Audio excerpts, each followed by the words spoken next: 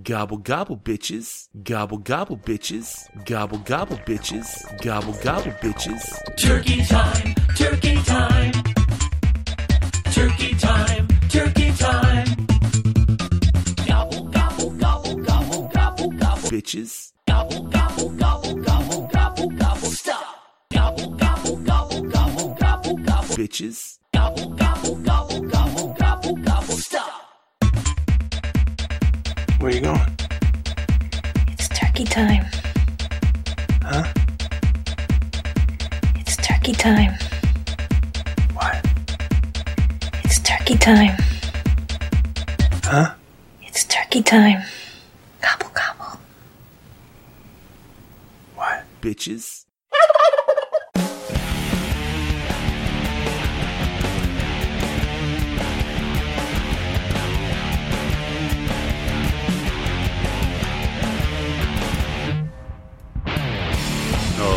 Alright, all you movie junkies and cinephiles, it's time for the SLS Cast with your hosts, Matt and Tim.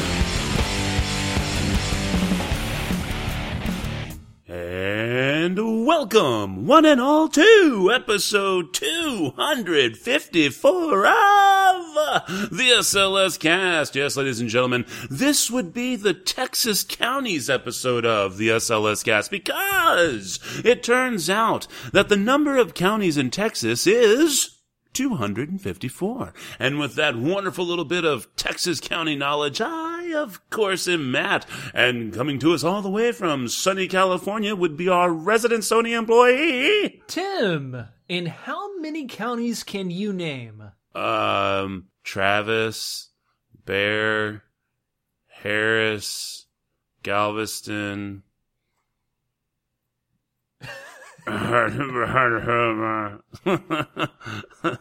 Sam Houston, Davy Crockett. Crockett County, right? There's a Crockett, Texas. There's got to be a Crockett County. Why not? Since we're talking about Texas, my significant other's parents recently visited Texas and fell in love with Texas. They're from Sacramento. And my significant other's father, he became a cowboy after spending some time in, I think it's Carefree, Arizona, or Carefree, New Mexico, one of those places. And yeah, he's now full on cowboy, listening to really, really bad country music and loving all things cowboy. So I told him, when you go to San Antonio, you have to eat good barbecue, good Mexican food, but you have to go to the hill country. And the one place he went to, actually the only place he went to off the list of things I told him to do, was to visit Green, Texas and go eat at the gristmill. Have you ever been there? No, I have not been there. So in Green, I think it's called Green Hall. And that's where like Lyle Lovett, all these other country western performers from the 50s, 60s, I guess Lyle Lovett really got to start in the 70s, I would think 70s. But like all these guys used to play there. And if you ever saw that movie Michael with John Travolta. Last night we were discussing your wings. Would you mind if I took a closer look? Let him look at your wings, Michael. They're from the National Mirror. Thank you. They're not bad. Compared to what? Oh, I've seen birds. Would you mind if I touched? I'd rather you didn't. Hey, well, we just like to take a look to see how you have these things attached. Why don't you pull on your pecker and see how that's attached? Mm-hmm. That's the dance hall they go to.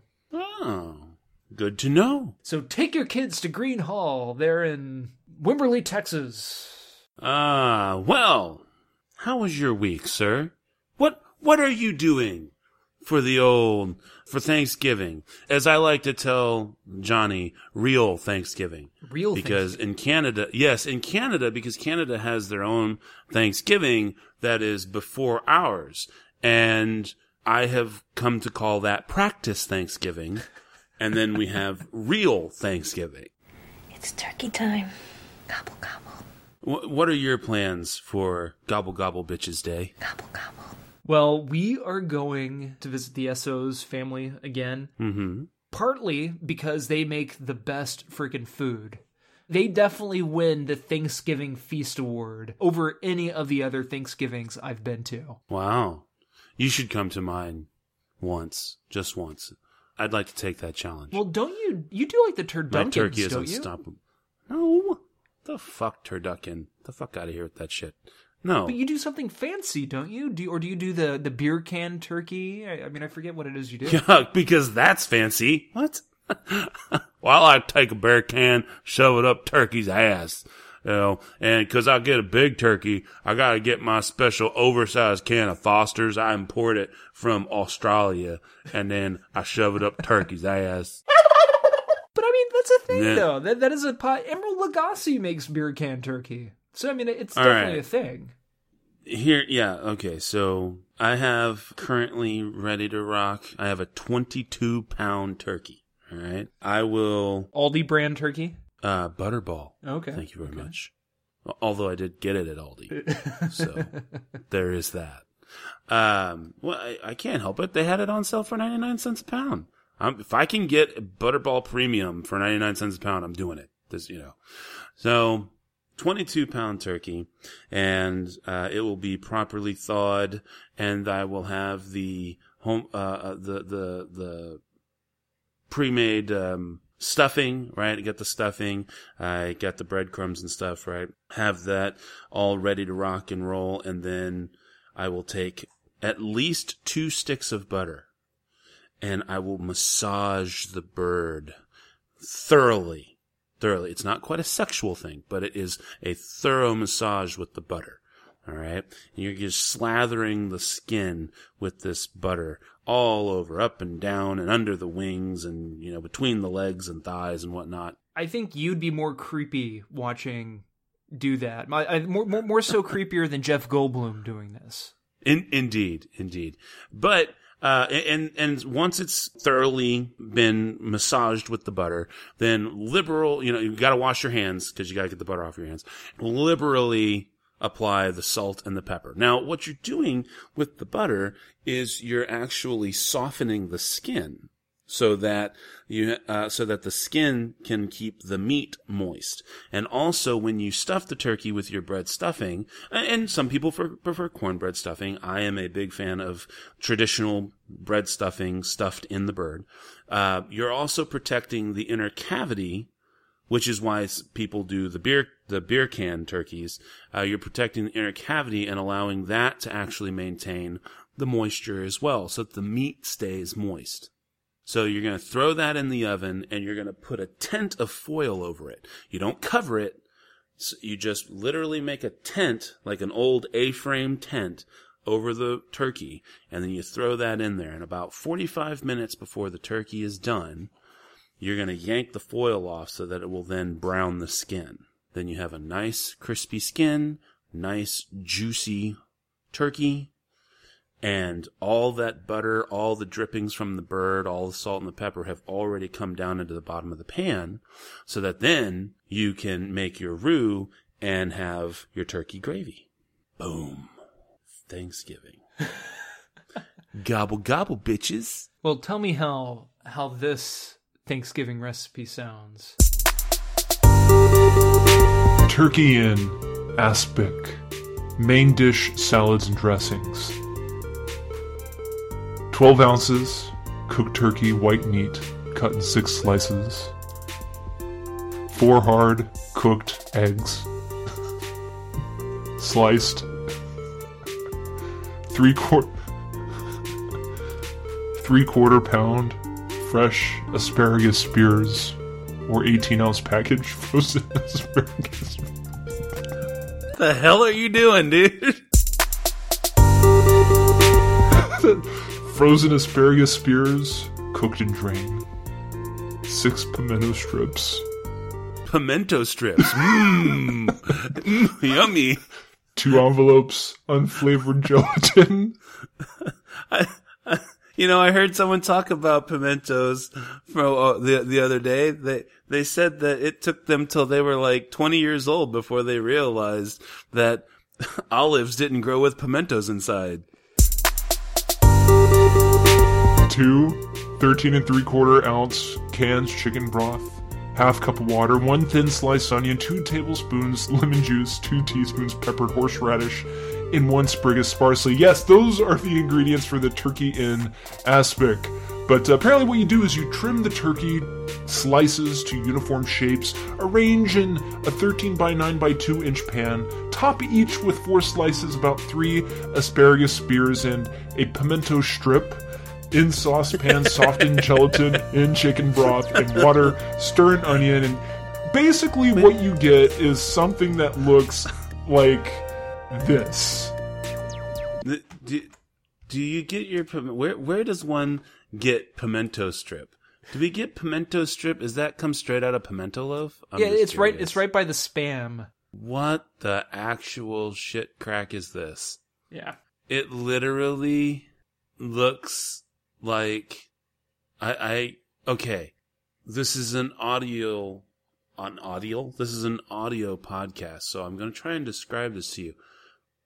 This literally looks like an ostrich egg has been cracked and laid on a plate with like yellow rock candy around the edge, and then asparagus looking penises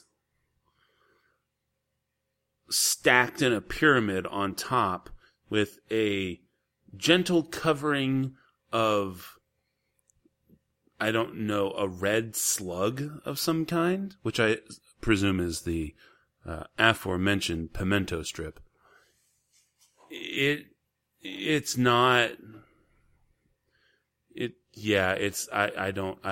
doesn't look good. Well, if that doesn't look good at all. If that doesn't sit on your palate well, how about the second item that I sent you? Turkey fruit salad from 1963.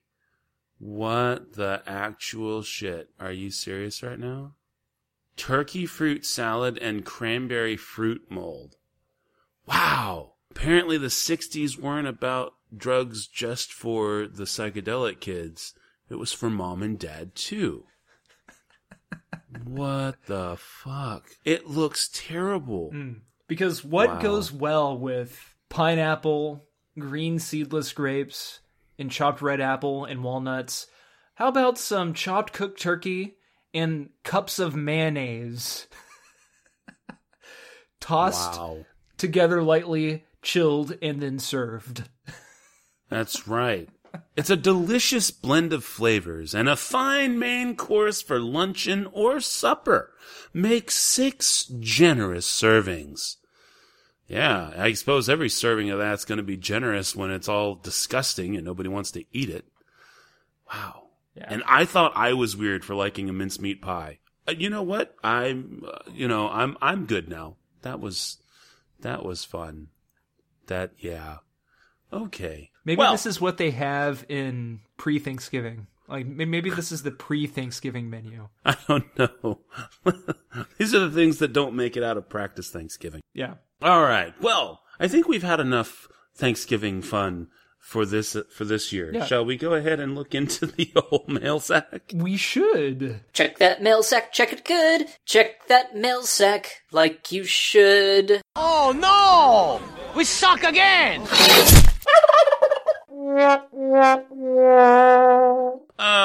Yep, still no email. Sad for us.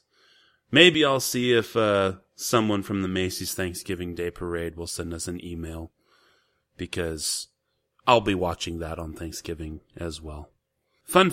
Maybe Santa Claus from the Thanksgiving Day Parade can Santa us an email.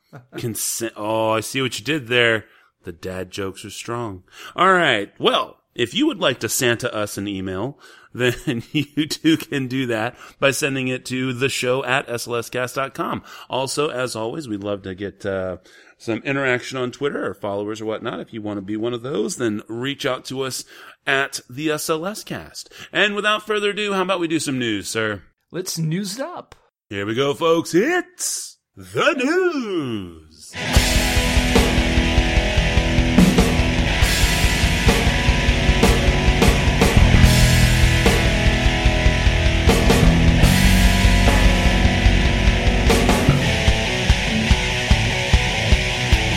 All right. Well, my one and only piece of news comes from stuff.co.nz. Yes, stuff. By way of Steve Kilgallen, the Kiwis, who have invented a way of stopping time. In film, at least. Yes, time slows down to a soupy, underwater, almost strobe-lit feeling as we peer inside the mind of the Valkyrie and see her painful memories of a fruitless horseback battle against Odin's warmongering daughter, Hela. If you've seen Taika Waititi's new superhero movie Thor Ragnarok, you should remember that shot, fleeting though it is, because it won't look like anything you've ever really seen before in cinema. If you haven't, then that makes explaining the next bit tricky. Because it's about how two Kiwis, one of them Waititi's old flatmate, have invented a piece of fiendishly clever technology that big film studios should soon become very interested in. In a warehouse in New York, two old school friends from Wellington, an artist and a software developer who ended up playing a version of himself in Waititi's mockumentary What We Do in the Shadows. And these people are Carlo Van der Roer and Stu Rutherford, have been working on a giant lighting rig that can make it seem as if time has slowed down. That's right. It is a complete rig that gives everything that it shoots the ability to look as if it's being done in slow motion, except it's not. It's actually being done in real time. And it is absolutely amazing. And I honestly thought it was actually a slow motion CG shot, but it's not. It's an augmented reality shot. If you actually see the Valkyrie fight in Thor, and that's part of the thing that you noticed, or that I noticed from the film when I was saying that they really brought out the mythology. They brought, it looks like classical artwork and everything. These were the scenes that I was referring to, and it's because of this particular lighting rig. It actually has a 35-foot wide circular metal frame. It's got 200 lights, and it hangs several meters in the air. And then it moves the light source faster than the speed of sound, which causes an effect that when the film starts to roll, time almost freezes. So it's really cool. And I did not realize that it wasn't CG. This was actually real-time filming. So what do you think of that there, Tim? Pretty cool? Yeah, for sure. Especially since that was my favorite shot in the entire movie. I wanted to see more of it. That'd be so cool. Maybe not in slow motion, obviously, but that look, I just love that look.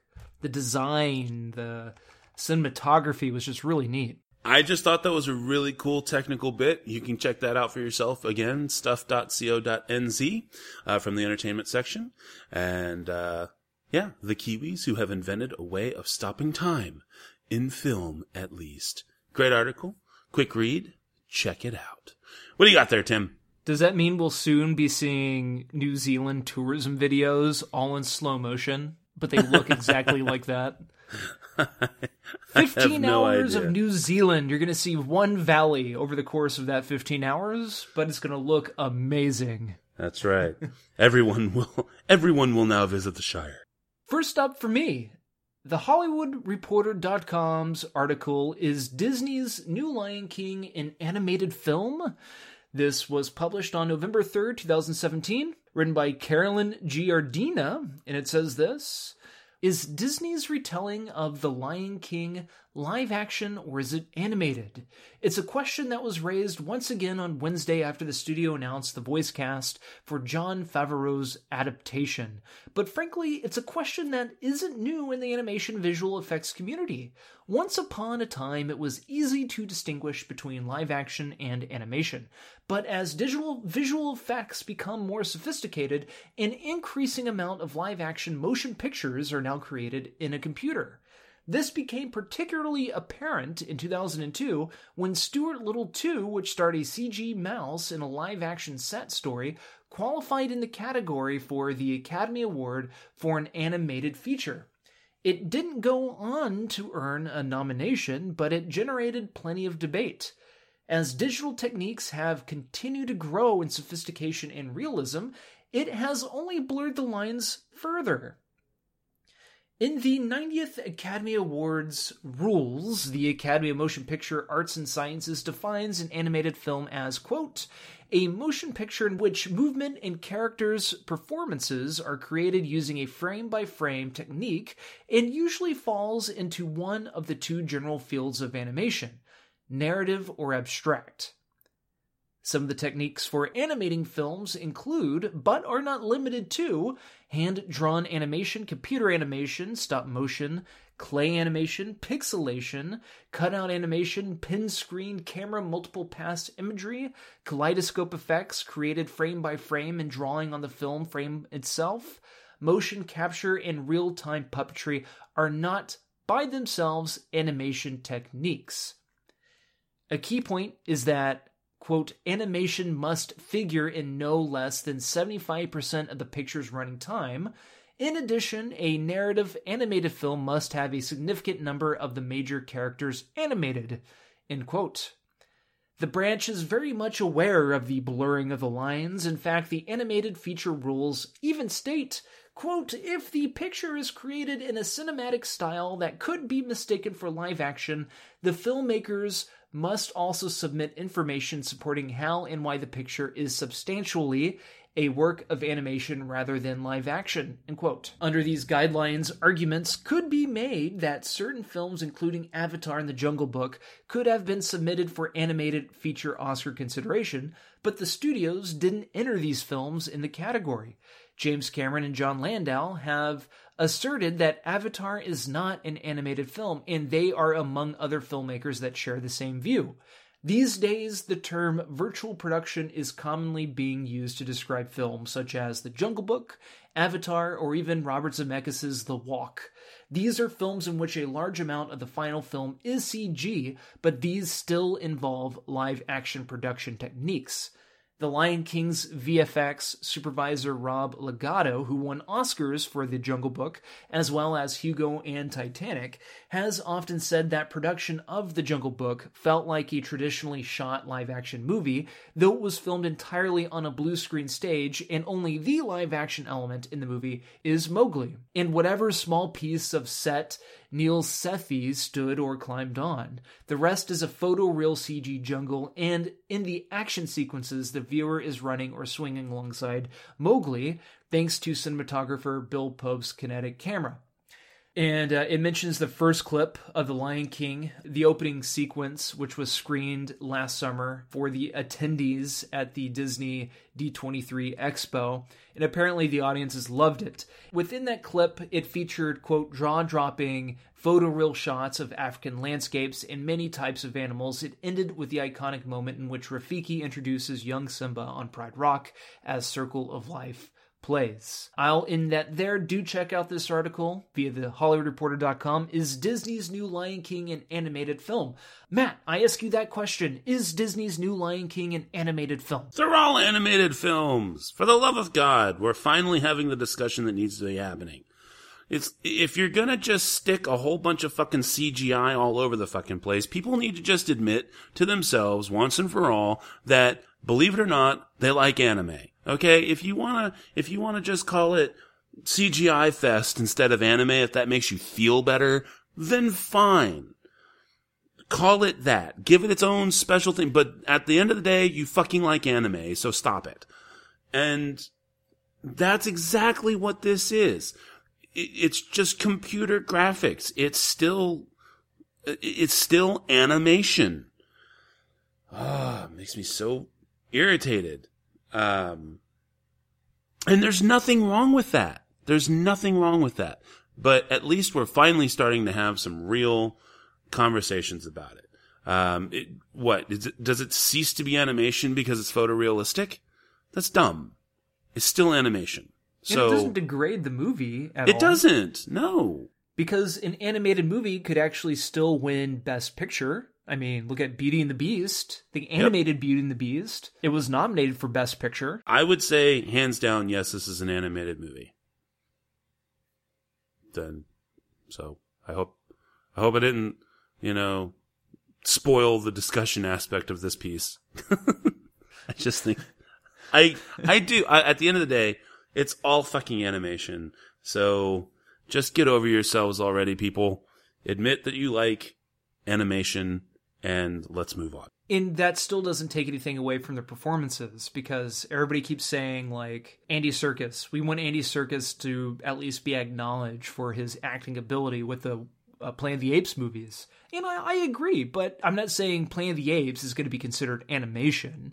If the actor is good and his performance shines through the animation, then he could still be nominated for Best Actor, Best Supporting Actor, Best Actress, whatever. I mean, just because it's an animated film or it's given the title an animated film doesn't mean it's restricted. So I think it's cool. I think very much like a lot of laws and rules, it needs some retooling for the modern age. I think every 10, 20 years, they need to go back and revisit these rules because... Shit, look how far CGI has come since Titanic. And then look how far CGI has come since Avatar, just over the past 10 years. It's fantastic. Sure. It's amazing. Are you excited for the new Lion King movie? I mean, it sounds like it's going to be the exact same movie. It really does. I mean, for the love of God, what's the point of recasting everyone, but then not recasting Mufasa? I mean... What is that about exactly? I get that it's an iconic voice in an iconic role, but you're not redoing the original movie anymore. You're actually making your own 21st century take on the existing property. So if you're recasting everybody, recast everybody. So, I don't know. Overall, they've done a pretty solid job on these remakes. I'm at least willing to give it a shot. I won't dismiss it out of hand. So long as they don't do another fucking Emma Watson trying to sing. What the fuck was that? What's funny is that since the live-action Beauty and the Beast was put on Netflix, I threw it on because I really wanted to watch the opening. Because, I the opening of the animated movie. I mean, the opening song is a fantastic song. Sure. And it's a great introduction to a character. And by God, I cannot... I thought the director was a poor choice, and I thought she was a poor choice. Yeah. It's just a... It's again, crazy. It just goes to why you don't cast somebody just because of how they look. They've got to be able to perform. And you don't stick someone with the singing ability of Emma Watson in a role that's designed for a powerful voice. It's not that she can't act. That's not the problem. It's not that she doesn't look the part. That's not the problem. It's that she doesn't have a powerful singing voice. And it totally drains the fucking character. And she easily could have been in La La Land. That was the movie she gave up to star in Beauty and the Beast. And I'll bet you Emma Watson's sitting over there kissing her Oscar going, "Thanks, Emma." That's all she should have said. That should have been the acceptance speech. Just kind of flick the top of the Oscar, get that ting. And as it rings through the microphone in the hall, "Thanks, Emma," and walk away. That would have just been, that would have been like the greatest acceptance speech of all time. But, anyway. Yeah. So, how about we do the movie? The movie. We've been having so much fun. Let's just bring it all to a crashing halt. What do you say? How about that? Yeah, move over, planes, trains, automobiles, home for the holidays. The next best Thanksgiving movie is... Tan Tan and his friend Juan Cyr walked to the airport road the Khmer Rouge forced them to build. It was here he saw people die of starvation. It was also here he was separated from his brothers. They separated me from my older and younger brother here. That's why I cry. I don't know where they were taken to be killed.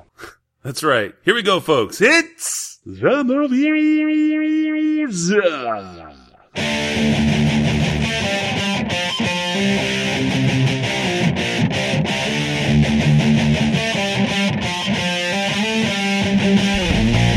Yes, and carrying on from what Tim just said, why, it would be none other than First They Killed My Father.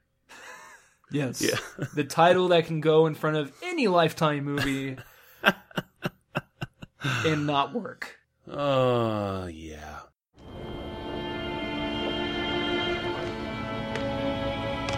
I remember the heat, the dust, people pour into the streets, and to hear all these sounds of just loud voices. And all these sounds just became so scary and so vivid and vibrant. Trucks carrying these soldiers in black shirts and black pants, carrying guns and grenades on their belts. They were going to create a brand new society, bring Cambodia back to its days of glory. They loved us more than our parents because they were our protector, they were our provider, they were our everything.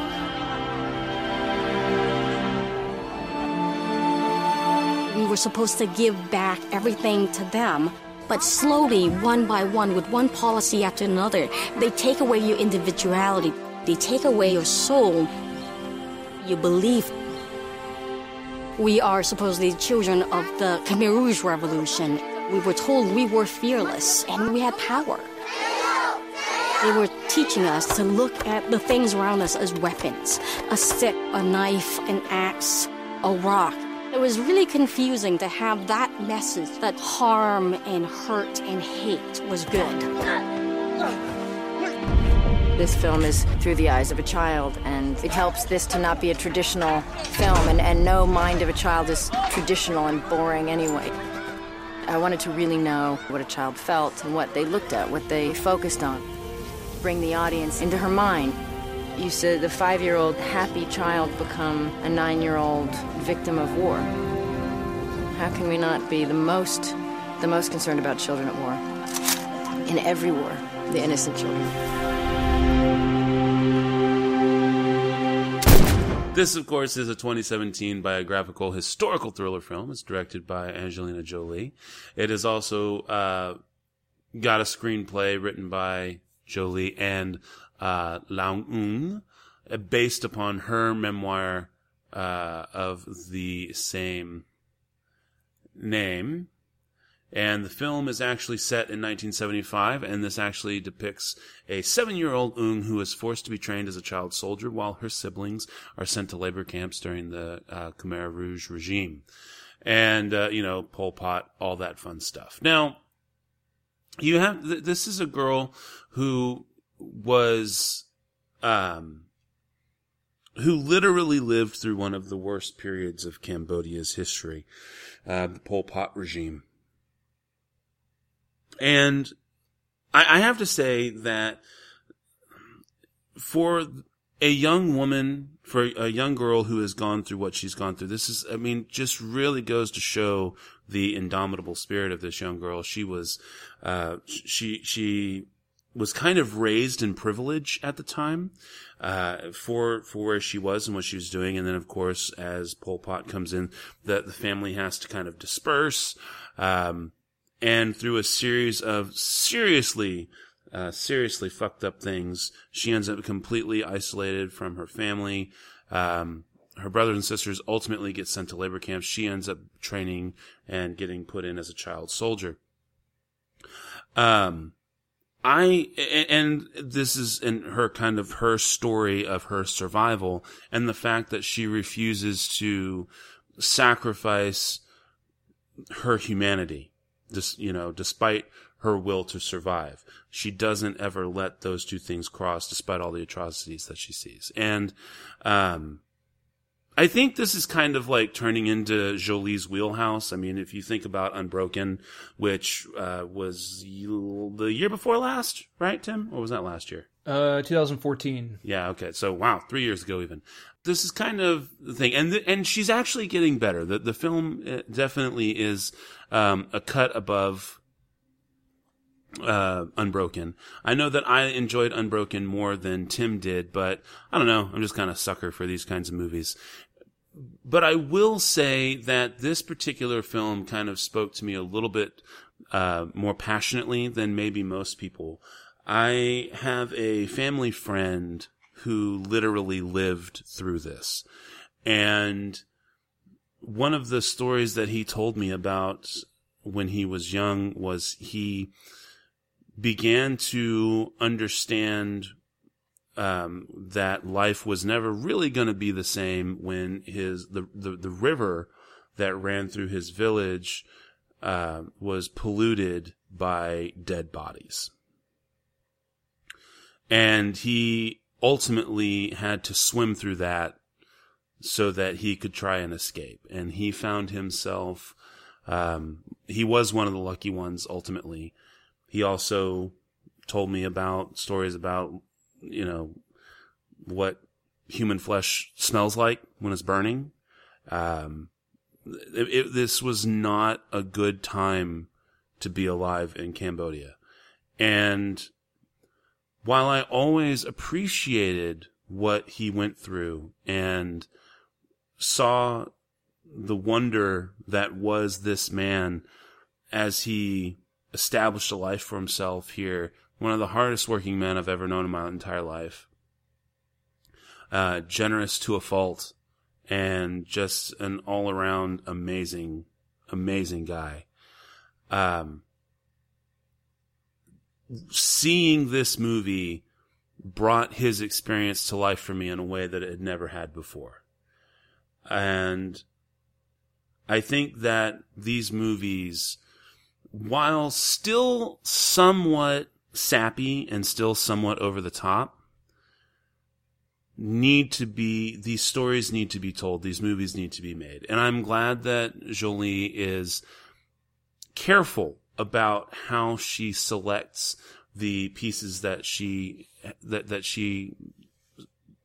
does work on and these projects, because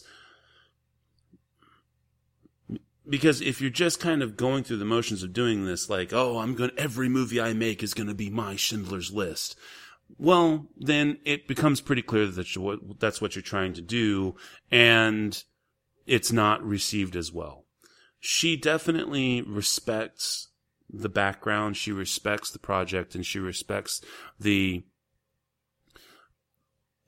experiences of the people involved and the industry as a whole enough to give you a movie that's worth watching. And this one would definitely be in that camp. I give this movie 4.5 out of 5. I had initially given, I gave Unbroken 4.25 out of 5. And I definitely feel this movie is is showing how Jolie is stepping up her game. Visually, it is fantastic.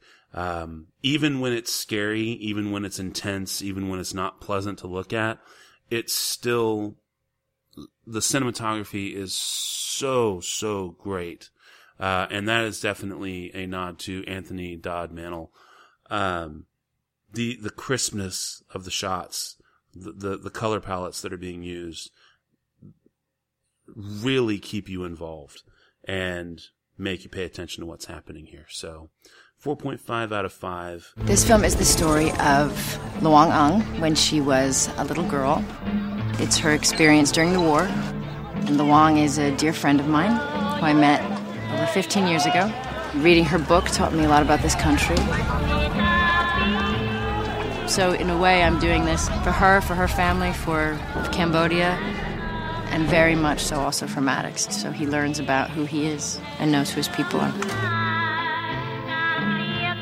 This is a story of not just my family, but it's a story of a nation. I wasn't going to trust it to anybody. Maddox has been working on this since the beginning. He's in the production. He helped me with the script. And it isn't just because he's my son, it's because this film is through the eyes of a child, and we've all had to open up a little bit more and be like children. I didn't want to see a child go through war. I wanted to know what a child felt and what they focused on, what they saw. If you know nothing about Cambodia and you see this film, you won't just think these are people that suffered through a war. You will think these are really interesting people. Their roots and their personality, their humor, their love of music, their culture. It's all of that. It has to be, in the end, this love letter to Cambodian people. Bring us home there, Tim. This is a 4 out of 5 star movie for me. Very few films have been made about the Khmer Rouge and their brutality. I think that's very unfortunate because this is really the first mainstream movie that I can think of about the Khmer Rouge. The movie focuses specifically on this little girl and her family and how this affect her and the horrible things that this family had to go through. And because there's not a broad, like how there's an endless number of Vietnam War movies, with Platoon, Apocalypse Now, just so many Vietnam War movies. Even comedic movies, even satires. You already have a broad understanding as to the devastation and what is actually going on. And because this film focuses on this young girl, this little girl and her family and her experiences, there's a slight disconnect to the atrocity because you're seeing this through a child's eyes, but what the audience is exposed to is very limited in scope. The scenery is beautiful, the cinematography is beautiful and precise, but I think it could have been a little dingier, for the lack of a better word, depressing. Because a lot of the sorrow and sadness that the audience is feeling, what we're pulling from is all derived from this little girl, Long Ung. And all of this is being conveyed via her vacant stares into the camera, off into the distance as she's thinking about things. And I think it would have been more effective if maybe Angelina Jolie didn't rely on those same vacant stares from beginning to end. But overall, it's a good film. Even though that the overall devastation, I don't think, was captured adequately, you get the gist of it. And it's an absolutely harrowing story of this little girl and her family. Gut-wrenching, really, because, the movie's called First They Killed My Father. It really packs a punch. In college, I was very fortunate of taking a class called The History of Genocide, and we studied in great length the Cambodian genocide. And I was relieved to know that this film was being made, because it's a fantastic book.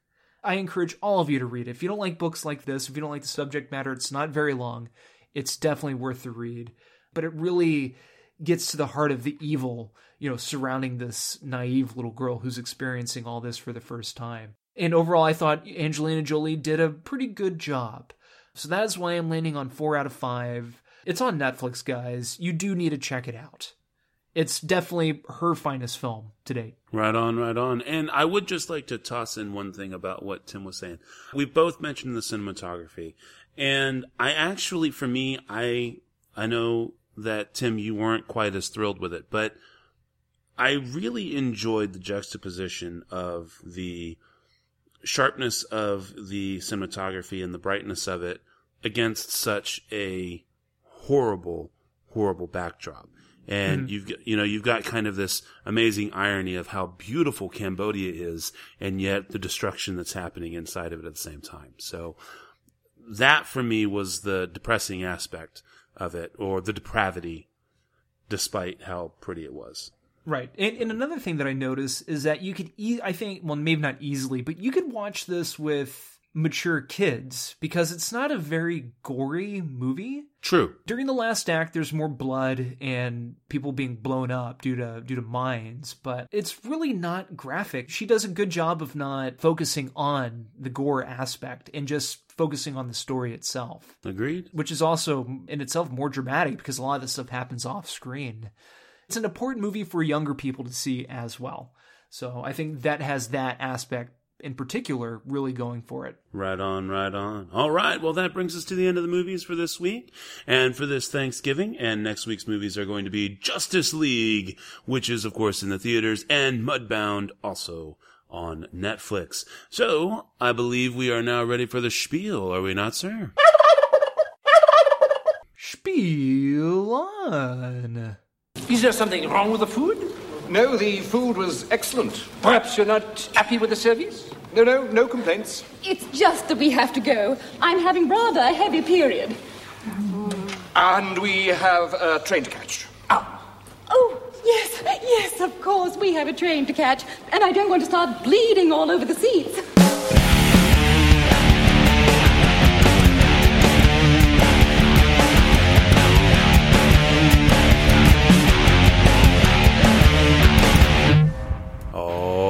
of other music you've been listening to, as always, has been brought to us by our music partners, Cries of Solace. You can check them out at ReverbNation.com and Facebook.com, /Cries of Solace. As for us, we are, of course, the SLS Cast. You can find us at SLScast.com. You can send us an email to the show at SLScast.com. And, of course, you can always follow me on Twitter if you'd like, or the show on Twitter. First, let's do the show. You can follow the show on Twitter at the SLS Cast. You can follow me, this is Matt, on Twitter at NitTwit12345. You can, of course, climb aboard that information superhighway and track down Tim on Twitter if that's your heart's desire. Don't forget, you can always subscribe to us on iTunes and or favorite us on Stitcher Radio, as well as track us down in the old SoundCloud. So until next week, this is Matt saying that thanks to Angelina Jolie, I get to say this: if I make a fool of myself, who cares? I'm not frightened by anyone's perception of me.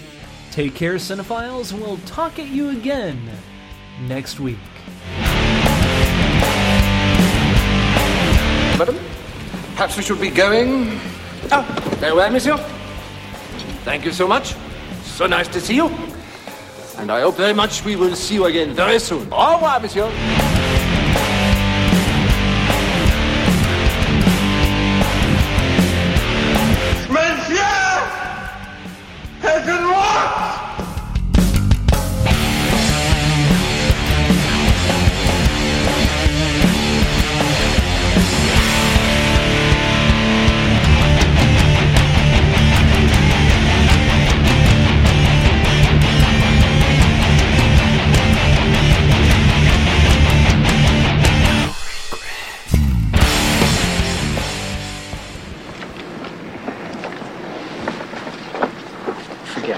It's Chinatown.